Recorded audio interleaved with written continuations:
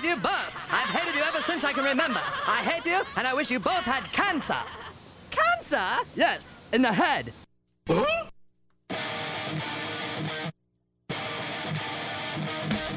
I'm as mad as hell, and I'm not going to take this anymore!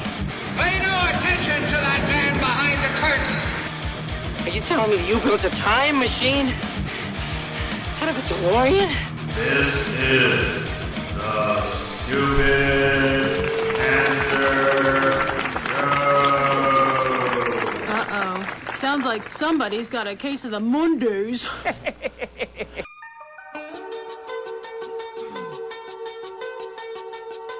Hello there, children! Hey, kids.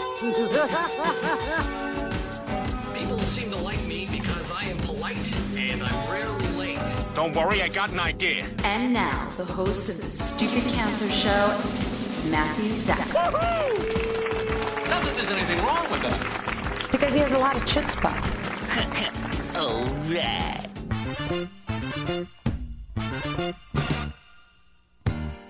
Hello and welcome to episode 387 of the Stupid Cancer Show, the voice of young adult cancer. I'm your host, Matthew Zachary, a proud 20-year young adult brain cancer survivor, coming to you now from the chemo deck, our fabulous studio in downtown Manhattan. Broadcasting since 2007, the Stupid Cancer Show is a production of Stupid Cancer, the largest charity comprehensively addressing young adult cancer, online at stupidcancer.org. I'm Mallory Rivera, program manager and co-producer of the Stupid Cancer Show, welcoming all our first-time and returning listeners. Never miss an episode by subscribing to the podcast on iTunes and following us on SoundCloud. It is not okay that 72,000 young adults are diagnosed with cancer each and every year. So, got cancer? Under 40? Sucks, huh? Time to get busy living, folks, because the Stupid Cancer Show is changing the world, one chemo infusion at a time. Got a great show, Stupid Cancer San Francisco. The Bay Area Young Survivors, otherwise known as the Bays, is a support and action group for young women in the San Francisco Bay Area who are living with breast cancer. Joining us to discuss how Bays provide support through monthly meetings, an online network, and community-building events are Meaghan Campbell, president, Laurie Pomeranz, marriage and family therapist, and a survivor spotlight on Pro Wakeboarder, adventure author, and young adult cancer survivor, Alexa Score. All right, gonna be a great show. Hello, Mallory. Hello. Program manager. Yeah. And co-producer. All the things. All the things. Hello, Sean. Hey. How you doing? Good. What's going on? Not much. A little bronzed from my weekend outside watching the Polo Classic. What is this strange weather we're having where there's sunlight and heat? warmth? Yes. Yes. It was wonderful out. It's great. It's also a little horrifying if you're allergic to the sun. That is true. That is true. For my daughter is pretty much like as bleached flour as possible, so she gets pretty greased up with the lotions and all that stuff. Anyway, that sounded terrible, but everyone knows what I meant. Hopefully, in any case, it's nice out. Happy post-National Cancer Survivors Day. Yesterday was a really big deal around the world. 28 million cancer survivors, all celebrating what we do, who we are. By the way, I posted this on our Facebook wall. 600,000 views. Not bad. That's pretty awesome right there. That's off our charts by our standards, yeah. So that's the thing. People love it. It's worthwhile. It makes a difference. I had the privilege of speaking at Stony Brook University, way out in Long Island. For those of you not living in New York City, way out in Long Island. But about 700 people showed up. It was great. I spoke for an hour and a half or so. And it was wonderful. Really great to meet a lot of people. A lot of young people showed up. A lot of families came. And I always, not worried about like when the older generations show up, how do they react to me? I eliminated all cursing. We needed approval on our CancerCon sizzle video because there's so many middle fingers. So a very generational experience for me to get out there. But they loved it. Got applause. I feel like should we allay our fears? Everyone's going to love who we are. Middle finger be damned. Yeah. Let's do it. Let's just accept it. 'Tis better to ask for forgiveness than to ask for permission. No, it was really. I mean, it rained toward the end, but it was wonderful, exciting stuff. And those things happen year round around the country every weekend. Yeah, we had a lot of volunteers running tables on behalf of stupid cancer all over the country. I saw that too. I also saw that Angel Reynoso is having a CD release party or something. He is tomorrow evening in Denver. That's right. With the help of some of our friends out there. Yeah, so if you're listening out there to the show and you're in Denver, check it out. angelrayoflight.com. I think the information's on his website. Yeah, I believe it is, yes. Awesome, cool. Sean, how we doing? Team Stupid Cancer, new logo, new website, new everything. Lots of good stuff. We got the official page launched on Facebook, and we're super excited. It's a program that we've had for some time now, but it's really picked up. And so traditionally our big events are the New York City Marathon and the New York City Half Marathon, which we still have in our portfolio of races, but have a lot of new exciting ones, including Ragnar Relay, which is a version of that, but you're running from city to city with a team of 12 people. It's a lot of fun. So the big one coming up is in Napa Valley this November, November 4th to 5th, and we are recruiting runners. So if anyone out there is interested, we are taking on some more teammates. So get really excited. And then we also have a 5K out there in Long Beach, California coming up October 7th. So we're really excited. TeamStupidCancer.org. That's it. Or TSC@stupidcancer.org. That's the email address. You got it. Yeah, and we got Toast coming up this fall. Toast.stupidcancer.org. We'll be formally launching it big time next week, I hope. Go wide with it and see a lot of interesting things happen, hopefully. Yeah. And just to quick out this opening segment here, Biden gave the closing keynote at ASCO, I think yesterday, and he talked about the moonshot. I've already been approached by, Sean Parker, the guy who invented Napster. He's throwing all of his money into cancer immunotherapy, which he's calling the hacking cancer. I think it's the hashtag hacking cancer. And my response is always nothing really matters unless people have access to things and can afford to pay for them. So it's not really an immediate response, but am I being unnecessarily cynical? Or is it good that people are trying to figure out the science of this stuff? Biden keeps talking about cure, and even on NPR today, they had all these cancer scientists debunking the word cure, which for me is fabulous. I don't like the word cure, but what do you think? It's a tough one. I think the general population likes that word. It's easy. Yeah, it's easy to explain to those who don't know. No, and I think that's going to be the rub here is, you get the public excited about it, but once then they get cancer and they can't afford it. Yeah. Yeah, exactly. Anyway, it's a whole other. We could do a whole. We will be doing a whole show about that at some point in the future. But it's exciting stuff. And I just really, I love that it's a thing. I love that the country's rallying around it. I love that Biden's owning something post vice presidency. It is pretty awesome in general. Yeah, really cool. All right, well let's start our show. In our spotlight, you're gonna love this. Alexis Score is a pro wakeboarder, adventurer, author, and cancer survivor from a small town in Minnesota, now living in Orlando, Florida. Travels the world for wakeboarding, modeling, and other various endeavors. Please welcome to the show our very first pro wakeboarder young adult survivor, Alexis Score. Hello. Hello. I feel like we should have some kind of award for you. Pro wakeboarder, young adult survivor, world traveler. That's a LinkedIn profile I've not seen before. It's a very interesting profile for sure. My resume is quite long, but pretty stoked to be able to do all the things I do. Yeah, been having fun. What I love about your story is that you were diagnosed with a cancer called chronic myeloid leukemia, CML, which was one of the very first. We were just discussing the word cure at the top because Joe Biden gave a keynote about cure yesterday. CML is one of those cancers where the word cure is thrown around a lot because the technology of the medicine that you take when you have that kind of puts it at bay for a while, but you're still at risk. And there's some new drugs out there, and it's you're not quite out of the woods. Would you be willing to talk to us about that point? Yeah, absolutely. It's kind of an interesting thing and kind of hard for people to understand at this point because, this technology is so new and this drug that I'm on is so new. So the situation is just very unique. So I have a chronic leukemia or chronic cancer, which in itself is kind of odd for people. Like, wait, you're living with cancer, you're being treated, but I'm not technically in remission. So people are always like, oh, you must be in remission. I'm like, well, no, technically, no, I'm not. There still is cancer present, but it's being controlled. So it enables patients like me to live with these cancers. And I think it's something that we're going to see more and more and more of, and it'll become kind of a normal thing, people living with these chronic diseases. I kind of call it this modern day survivor. This is what I've termed it because it's just a very unique situation and kind of new for people who aren't familiar with, the breakthroughs and the different stuff going on in the cancer arena. And it speaks exactly to what we were discussing at the top of the show, which is the word cure, and that the public likes the word cure.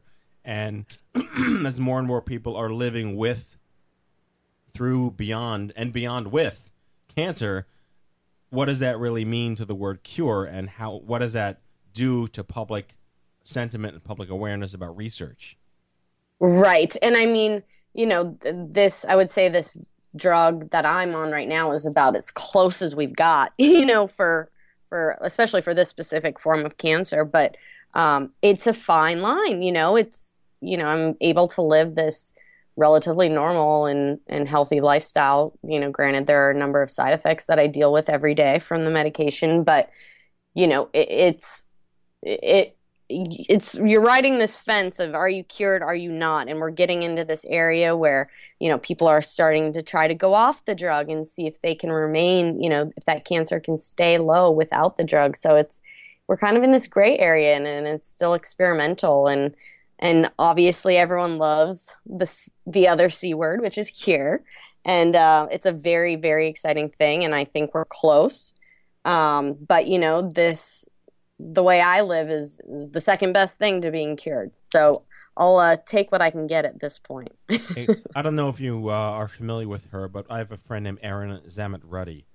And Erin was one of the very first women who went on Gleevec over 10 years ago. Okay. She worked for Glamour magazine. And oh, really? No, I've not heard her name. Yeah, I mean, I can email you her stuff. She's widely published and was kind of the face of young adult cancer before there was a movement. She wrote a book called My So-Called Normal Life, and it was obviously produced by either Hachette or whoever ran Glamour. I forget who ran Condé Nast or whatever. But she was a real spokesperson for what Gleevec meant at the time but her story is interesting because she went off Gleevec. To your point, she went off Gleevec and risked her life to have a baby. Right. Yes. Yes. And then she went back on it, and then she did it 3 more times. And now she has a wonderful family, and she's still taking Gleevec every day. But that is the young adult story. That's why we're different. Yeah, absolutely. Well, and, when you are diagnosed as a young adult, you're going through all these transitions, and you have to think about those things, like starting a family. When I was diagnosed, I was 16, and this was 10 years ago now as well. And because Gleevec was so new, they thought I was going to have a bone marrow transplant. And I had a doctor look at me and say, if you don't have a bone marrow transplant, you're going to die. And then he said, you will never be able to have kids. Because at that time, there was the fertility thing was also a very different story than it is now. But, to have to think about that as a 16-year-old, that was something I, had never considered, or hadn't considered seriously. You're not thinking about starting a family. So to hear that, your whole world gets kind of turned upside down, and you're thrown into a place where you've got to act like a grown-up. Now it's time to make some big decisions. So it is unique being diagnosed as a young person and just having to go through some different things that adults don't have to deal with. It fascinates me to hear you talk about how a 16-year-old girl was made aware of reproductive risk 10 years ago when we just did a national study and found out that 13% of women diagnosed in their fertile years are made aware of that. So you were not only in a good place in the right time with the right doctors, but you got lucky to even have that conversation. As awkward as it might have been to be 16, right. That's very impressive. Yeah, no, it was crazy, and I'm so lucky to have had incredible medical care. I'm very pleased with the doctors that I was kind of thrown into. We hadn't done any research. It was all right. I'm in this small town. They're like, you're going to the city to see a specialist. We didn't really do our research, and we didn't know what was going on. So I just totally lucked out on that. But yeah, it's a wild thing to get that thrown in your face. But at least I was made aware, like you said. A lot of stuff gets lost in that communication deal between patient and caregiver, and I was lucky to bridge that gap at a lot of very pivotal times. Well, I want to hear more about. We have a lot of teenagers that beat cancer that join Stupid Cancer. When I started the organization 10 years ago, I never really pitched it as a community for children who grow up. It was really more for people who got cancer actually in their 20s and 30s. But I then realized that I got cancer at 21 in pediatrics, and I am my own drinking Kool-Aid person here. But here's a interesting stat. Fun fact of the day. There are nearly 450,000 Americans who beat cancer under 18 and are now under 40. So wow, that speaks to progress, but that speaks to side effects and fertility and quality of life and all that. So I want you to talk about, 16 with cancer. Actually, our board chair was 16 when she was diagnosed in high school with non-Hodgkin's lymphoma. So it's probably very similar. Were you alienated? Did the school bend over backwards for you? Was there response from the community? What was it like for you 10 years ago? It was interesting, and I think it's also unique. My hometown has 1,000 people in it, so we're pretty tight knit community. Everyone's in everyone's business. So I was kind of I was the zombie. I was always full of life and energy and kind of this troublemaker, but got awesome grades. Was just kind of center of attention. And when I got sick, I was moping around the halls, and the people around me, weren't really sure what's going on, but they had never ever seen me in this vulnerable, low energy, very disconnected state.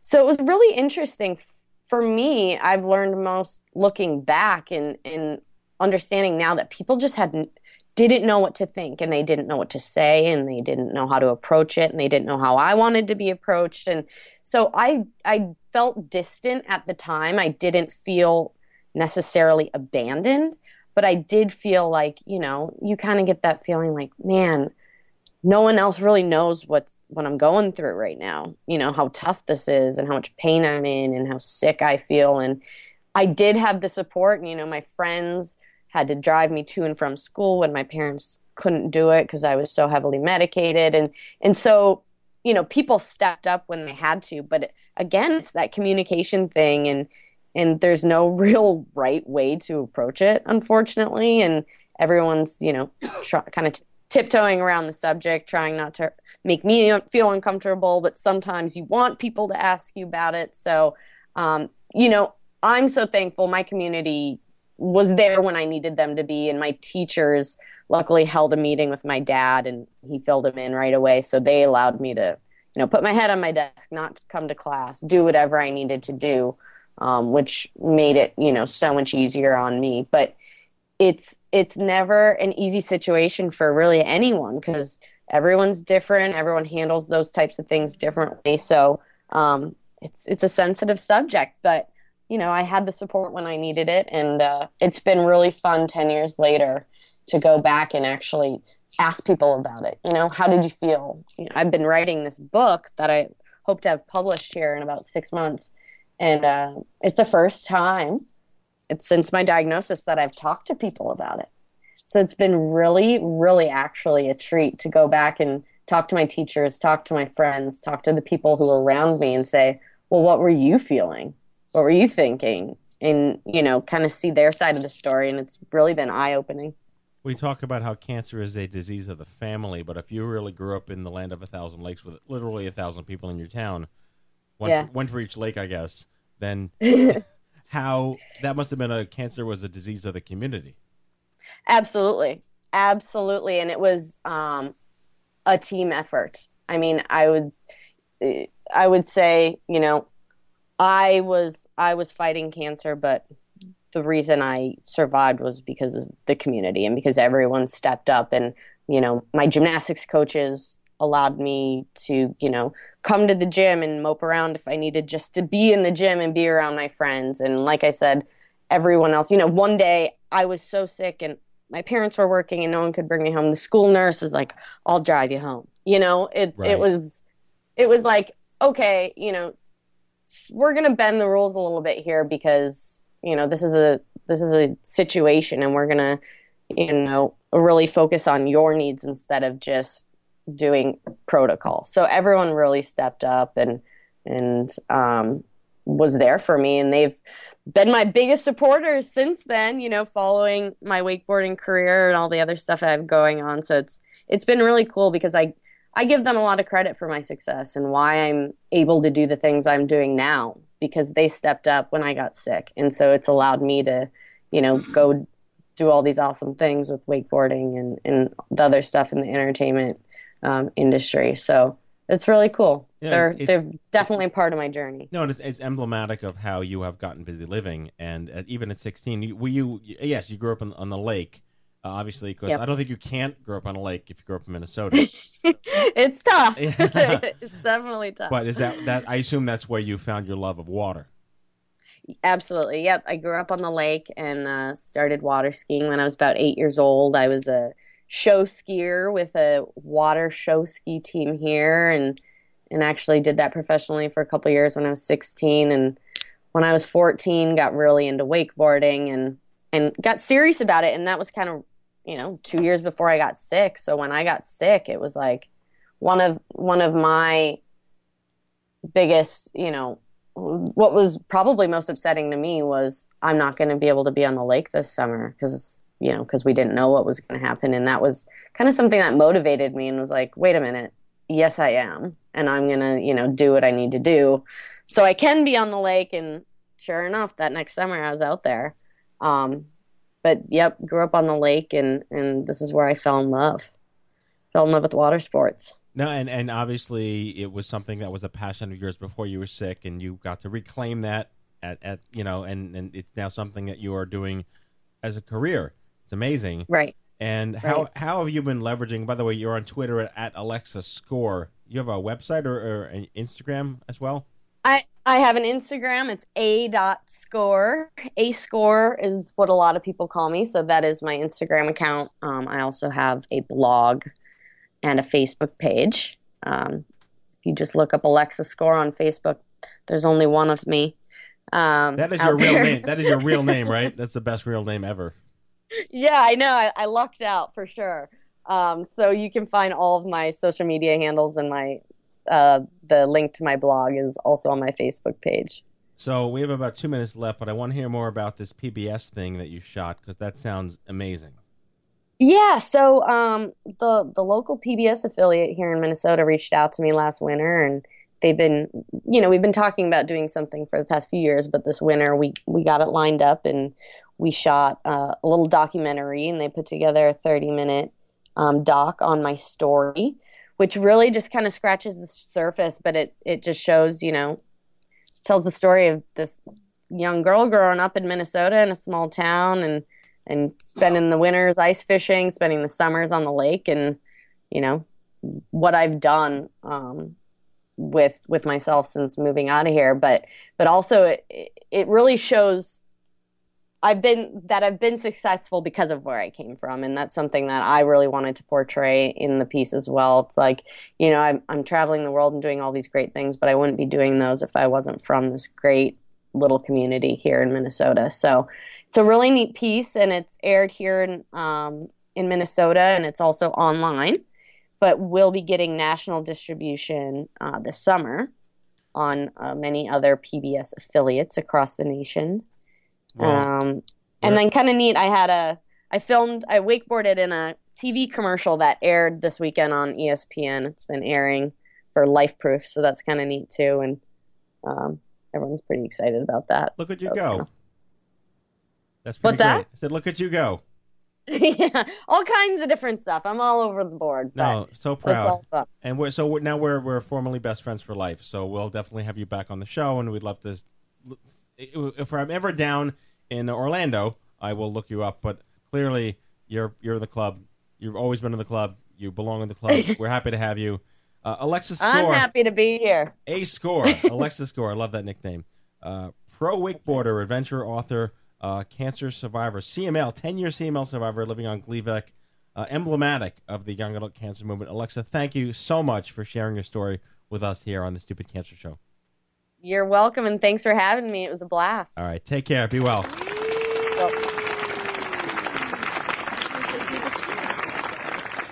All right, and now the news. Hello, I'm Kent Brockman, and this is Eye on Cancer. Just the facts, ma'am. Head on over to events.stupidcancer.org. That's events.stupidcancer.org. Sign up for meetup alerts and never miss a meetup again. If you'd like to learn more about hosting your own Stupid Cancer meetup, visit stupidcancer.org/meetup. We have meetups happening in Mesa, Arizona, New York, Baltimore, West Chicago, and Cherry Hill, New Jersey. Absolutely fantastic. No one should face cancer alone because isolation sucks. Download Instapeer for iPhone, iPad, and Android. Create your account and instantly start messaging with someone just like you who's been there and walked in your shoes. Instant, anonymous peer support can be yours right now on your mobile device. Join our community of thousands of cancer patients, survivors, and caregivers right now. Instapeer. We've launched a newsfeed aggregator on Tumblr for all the articles, blogs, and stories we couldn't possibly have time to post on social media. Check out what we're reading 24/7 and don't miss a beat.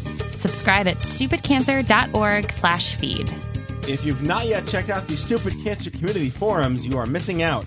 Join thousands of your peers in a safe and meaningful online environment to get connected, swap stories, learn from one another, and foster the young adult conversation.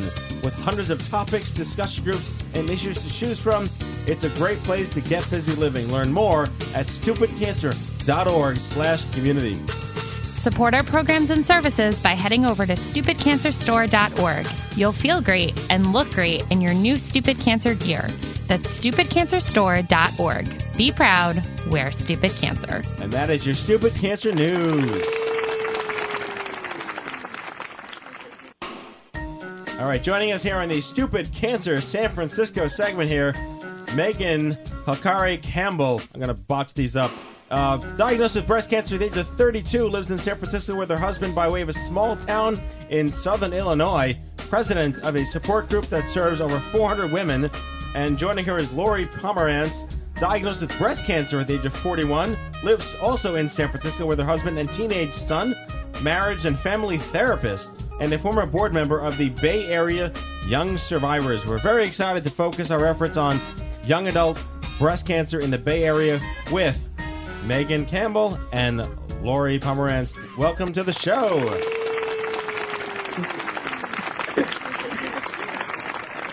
Hello.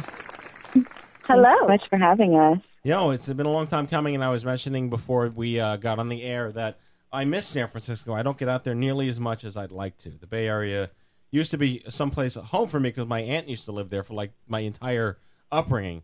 I was out in San Mateo and for years, like all the time, and I miss it. Nice. Well, I already told you. When you tell us when you come out, and we'll make sure you know that you have a great time. No, we're besties for life, so I'm obligated at this point now. I can't ever say no. Yeah. Exactly. So I'm excited, not that you had breast cancer, but that you chose to give back and that you're organizing a really interesting community outreach group serving a very niche and underserved market that I know all too well from my work. But I was hoping you'd be willing to share your personal stories getting diagnosed with cancer not at the age of 80 and how that's incredibly different. Yeah. Meaghan, do you want to go first or do you want me to? Sure. So I was diagnosed. I was 32. I had been married just under a year. My husband and I just bought a house. I was in a graduate program, and my arm brushed against my lump, and I actually thought it was like a broken rib sticking out somehow. Turns out it wasn't. Happily, my OBGYN got me in right away, and she took me seriously, and very quickly, within a few days, got a mammogram, a biopsy and ultrasound, the radiologist hugged me and told me about the wonders of breast reconstruction, and the doctor gave me her cell phone to call her with any questions over the weekend. And I probably should have known right at that moment how they were treating me that it was going to be cancer. So I got the news just a couple days later, and as you know, and the listeners know, my world was turned completely upside down. It was a shock. No family history or anything like that. Just out of the blue. No reason, no rhyme, period. That's right. Yeah. I would say that it's, what I'm hearing is good news in that you were taken seriously out of the gate. I have consistently asked communities if getting diagnosed through an OBGYN for any kind of gynecologic or breast cancer fast tracks you to a better diagnosis or not, or is it just wholly dependent on who's there, or if you don't go to an OBGYN for this stuff. But that's great that you were kind of put in that track. Is there a reason they didn't say cancer out of the gate too, or they were waiting for results, or you had that like crazy 6 days of waiting? Yeah, the crazy 6 days of waiting for the biopsy results. And to your first point, I talked later when I was in treatment and chemo. I wrote my OB a letter and thanked her for taking me seriously. She called me right away after she got the letter and said, I've learned my lesson the hard way before, and I'd rather just be safe than sorry. And we hear so many stories in our community of women who weren't taken seriously and had to really advocate for themselves in a million different ways before the diagnosis was handed to them. Laurie, did you have a similar situation, or was it like the opposite and terrifying in a different way? Mine was interesting, and I had never knew that piece before, Meaghan, that your doctor said, I learned this the hard way and I won't do that again. And I'm so sorry she learned it the hard way, but I'm so grateful because just like you said, so many people are blown off like you're too young, you're nursing, oh, you're pregnant, oh, you were just nursing. And it's like, needs to be taken seriously.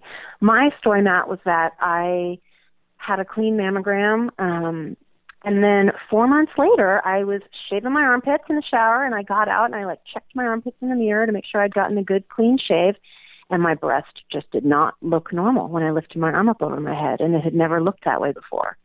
So I kind of noticed a change in shape, and that was how I sort of called the doctor and said, something looks different, and I went in and made an appointment with somebody who I'd never seen before. It was just kind of they really fast track it. I said, my breast looks different, and they wanted me in the next day.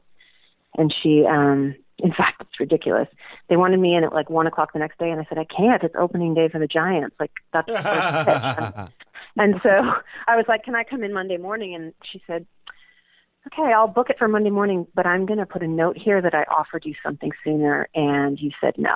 So I was like, oh, for God's sake, I'm being really stupid. So I sat with that for a couple hours, and then I called back, and I said, okay, is there any way I can get seen early in the day? So she said, well, if you go to our satellite office, which was in another town, not even in San Francisco, they could see me at 8 in the morning. So that's what I did.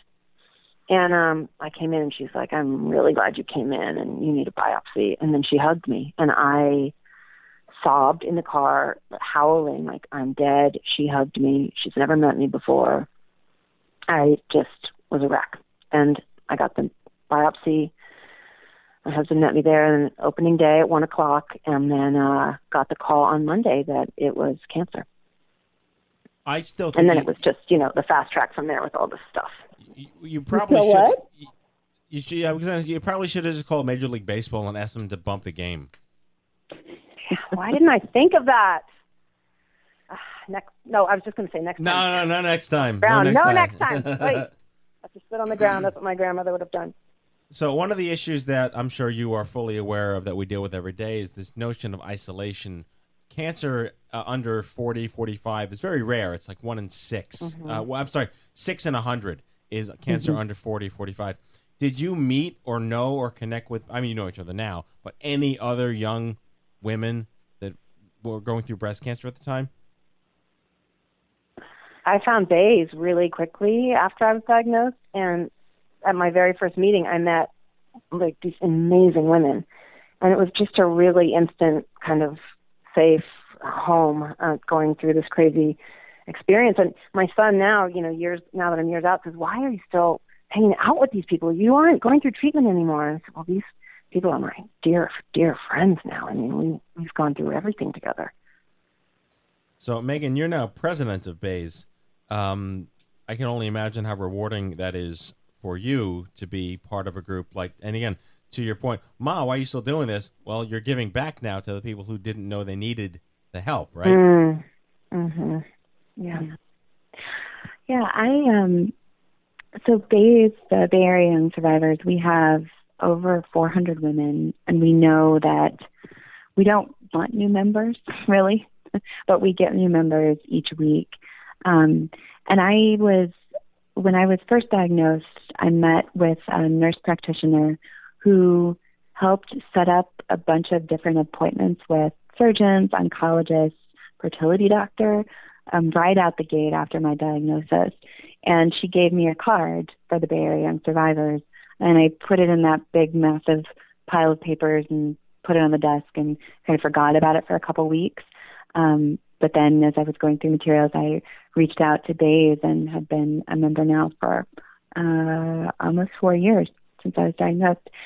And I would say that Bays is it's like the beacon in the night for a lot of women who come in who are, as you know, when you're diagnosed, like completely lost, you don't understand the biology of cancer, yet alone how to navigate the treatments, what's within your right as a patient to seek a second opinion, a third opinion, and health insurance and all of those things. I think that's been an amazing community for me to be part of. I would never have been able to get through what I've gotten through so far without the women of Bays. So how... And Meaghan, sorry. I was going to ask, how old is Bays and how was it founded? We are over 10 years old now. We were founded by a group of women who were diagnosed when they were in their 30s, early 40s, some even in their 20s. And they were going to support groups at hospitals with grandmas, right? And those grandmas were talking about their grandkids and, not really the same types of issues. And so these women started meeting in one of their living rooms, and Bays grew from there because it's this community of, none of us have entered menopause before we were diagnosed.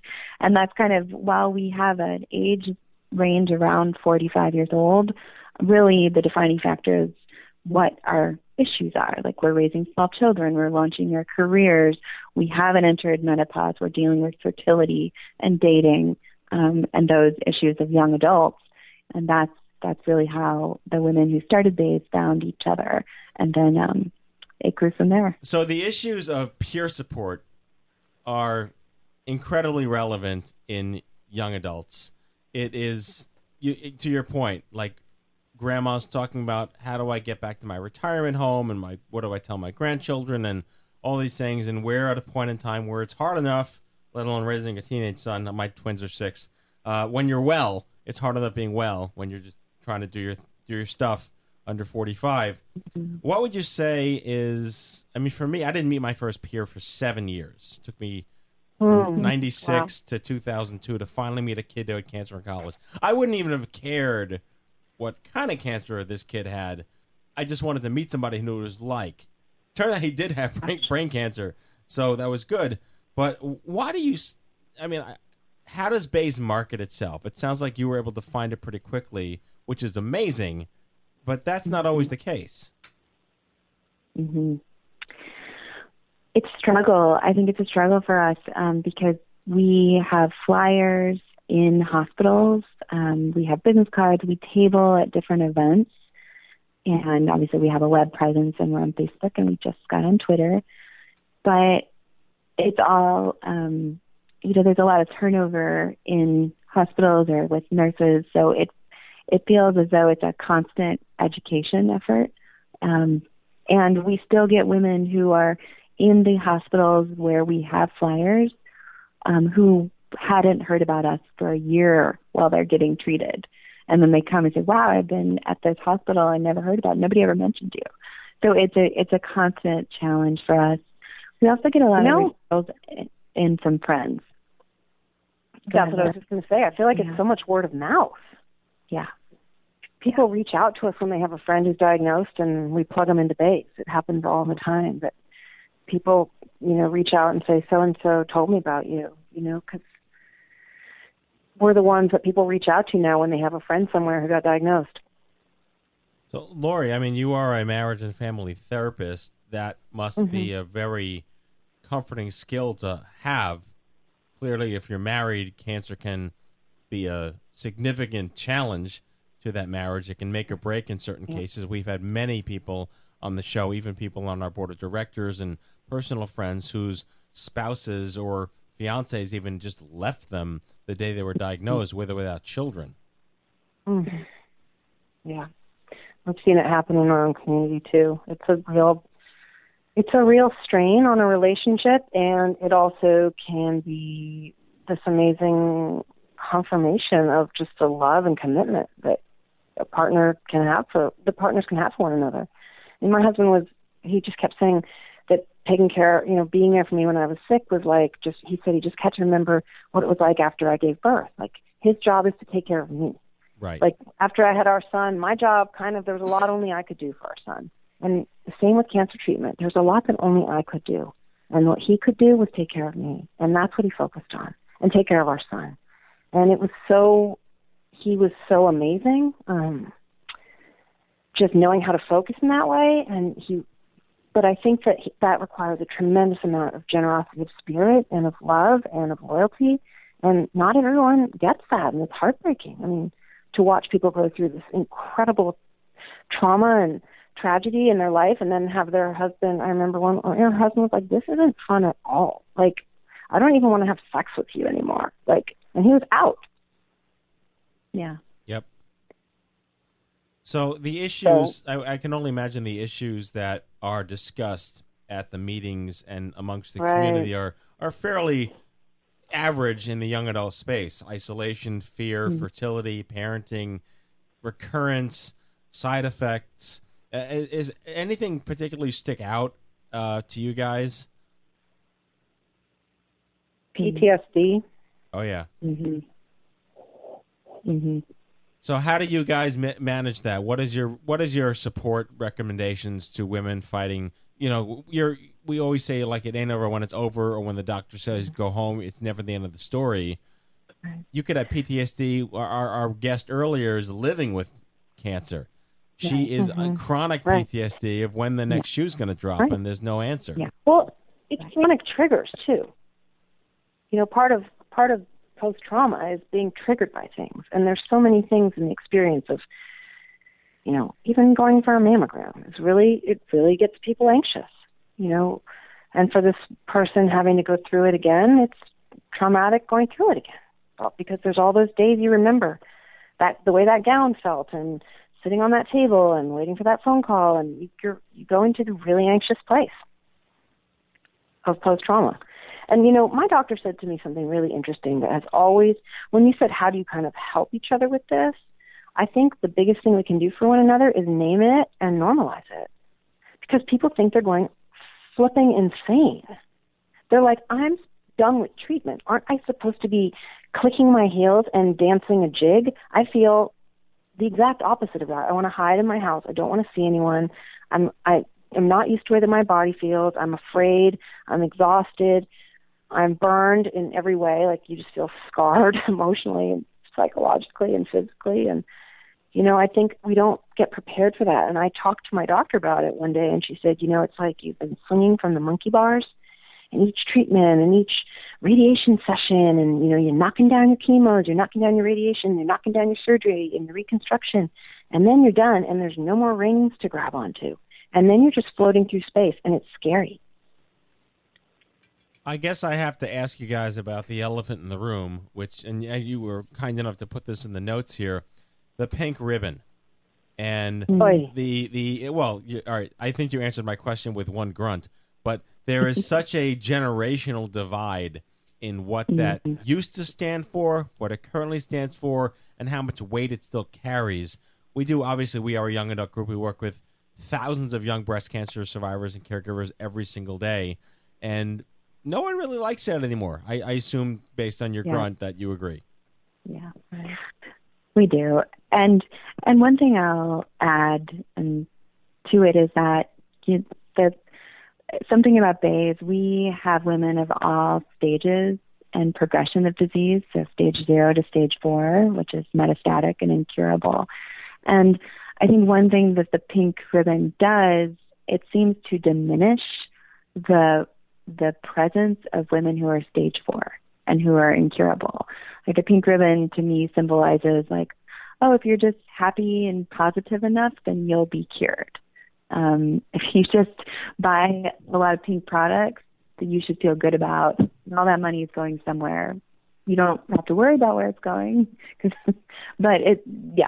So I think that's something that really strikes our group, that it's just inaccurate depiction of cheerful women on brochures wearing pink.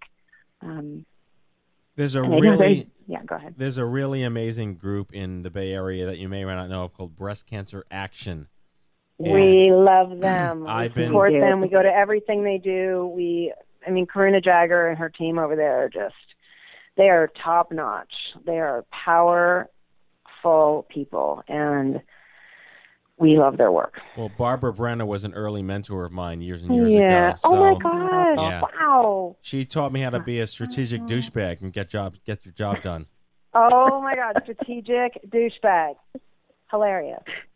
No, I mean, your SD. Yeah, Karuna and Angela Wall. We love them. They're on the show all the time. They come to our conferences, and it just speaks to how there are these really exciting groups that you may or may not know of that have got our back, and they don't really care what the public thinks, and they're able to shame the corporations that do the ridiculous stuff. And it's a great segue, Laurie, because you work with our friends at Beauty Counter. Lindsay Dahl has been a really good friend of mine forever. Oh my goodness! I can't believe it. Yeah, I don't know why or how I know everybody, but I do. And Lindsay and I go back to her days at Safe for Chemicals, Healthy Families in D.C., and we fight the same fights as Breast Cancer Action does around toxicities and disparities and hypocrisies in corporate America and the government. So the citizen activism is rife, and we're all doing good things. Yes. It's really, I'm so glad you know Lindsay. You probably know Mia Davis's work too then. Yeah, the Campaign for Safe Cosmetics was one of the very first sort of offshoot campaigns that we did through our brand, and we got a couple of companies either shamed or shut down on Twitter. One of the things that I remember doing well with Lindsay was I wrote, and I want to talk about you guys are writing a book with your BAYS, and it's edgy and it's disruptive and exactly in alignment with everything we stand for. I wrote an article for The Hill for Lindsay and for Nancy Bjornmeyer at the Breast Cancer Fund in D.C., which basically shut down a bill that was going to put the American Chemistry Council at an advantage over policymakers. So, oh my gosh! But we got them. Thank you. No, we got them like 200,000 signatures, and it was like it's so exciting to have that. Like, yeah, we beat cancer with, but how do we get angry, and how do we stay angry? Well, it's that and how do you turn that grassroots? Well, that's why people like Lindsay and Mia Davis and Greg Renfrew are so amazing. Is because they're saying, here's what you need to know, and here's what you can do about it. And we're actually, you can start to feel the tide is really going to turn. And that's where just that thrilling feeling of grassroots activism, where you feel like, okay, we're going to do this. We're going to move the market. We're going to increase awareness. We're going to help people stay safer. I mean, I'm on a damn mission to make sure some people don't get breast cancer because they've at least decreased some aspects of their toxic load that they can. Right, exactly. Meaghan, I assume you're on the same page as this. It makes sense, right? Yeah. I'm in. Meaghan, can you tell us about the books? You published 2 books. Yeah. The Day My Nipple Fell Off. I love that. Shivering in a paper gown. We all know that. It just speaks to such a generational approach to humor and sincerity and authenticity. Right. So the story of the books, one of the Bay's presidents, a few presidents ago, her name was Erin Williams Hyman. She died of breast cancer, complications from metastatic breast cancer. Erin was a writer, and we have Bays has a listserv, an email listserv where, anywhere from 1 to 20 emails are sent a day, asking questions, ranting, venting, just providing support to each other. Erin saw the collective wisdom of that group and said, wow, these women have stories to tell. And so she put out a call to the group several years ago and said, we're going to write a book. And she worked with Laurie, actually, to curate and edit the book, all personal narrative stories of women's experience with cancer, with breast cancer. And that was the first collection, The Day My Nipple Fell Off. The second collection we just published in September of 2015, Shivering in a Paper Gown. In that one, we have over 30 authors and 30 plus essays. And that book is really around the aftermath of cancer and how cancer has such a long tail, whether you have stage 4 or stage 1. There are so many issues and chronic issues, ongoing issues that survivors or whatever we want to call ourselves are experiencing. And so that was launched in September, and they're both available on Amazon. We have a third book in the works because the women just have so many stories to tell, and they're so powerful. And it is the title, it's going to be launched in this September 2016. And the title, Laurie, is I Left a Boob on My Doorstep for You. Wow. That's awesome. And the titles of the book. Stay tuned, Matt. You're going to have some new reading in September. I'm sorry, Meaghan. What? Fair enough. The titles of the books are all pulled from the essays. All right. Meaghan Calcari Campbell, young adult breast cancer survivor from San Francisco, president of the... Do you always just say Bays? Because it's like I want to be able to say the Bay Area Young Adult Survivors, right? That's the whole thing. Yeah. Bays. Yeah, awesome. Whatever. Either works. President of Bays. Joining her was Laurie Pomeranz, past board member of Bays and a young adult breast cancer survivor herself. Thank you so much for helping us share all the great work that you do with our crowd. Thank you for having us. All right. Take care. Have a good one. Take good care. Bye now. Bye. Bye. All right. Now it's time for our closing sequence. Prepare to activate. I hear there's rumors on the internets. You ever seen a grown man naked? And so, to all of you, a fond farewell. Hooray, I'm helping. You are a meathead. Oh, Magoo, you've done it again. That was so terrible, I think you gave me cancer. Okay, folks, that's our show, our 387th episode of The Stupid Cancer Show.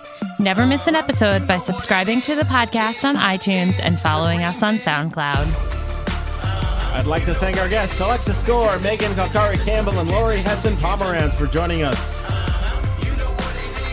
Broadcasting since 2007, The Stupid Cancer Show is a production of Stupid Cancer, the largest charity comprehensively addressing young adult cancer. Online at stupidcancer.org. Coming to you from the chemo deck. And on behalf of my team here at The Stupid Cancer Show, we hope you had as much fun as we did poking a stick at Stupid Cancer. Thanks for listening, and we'll see you back here on the next exciting podcast of The Stupid Cancer Show.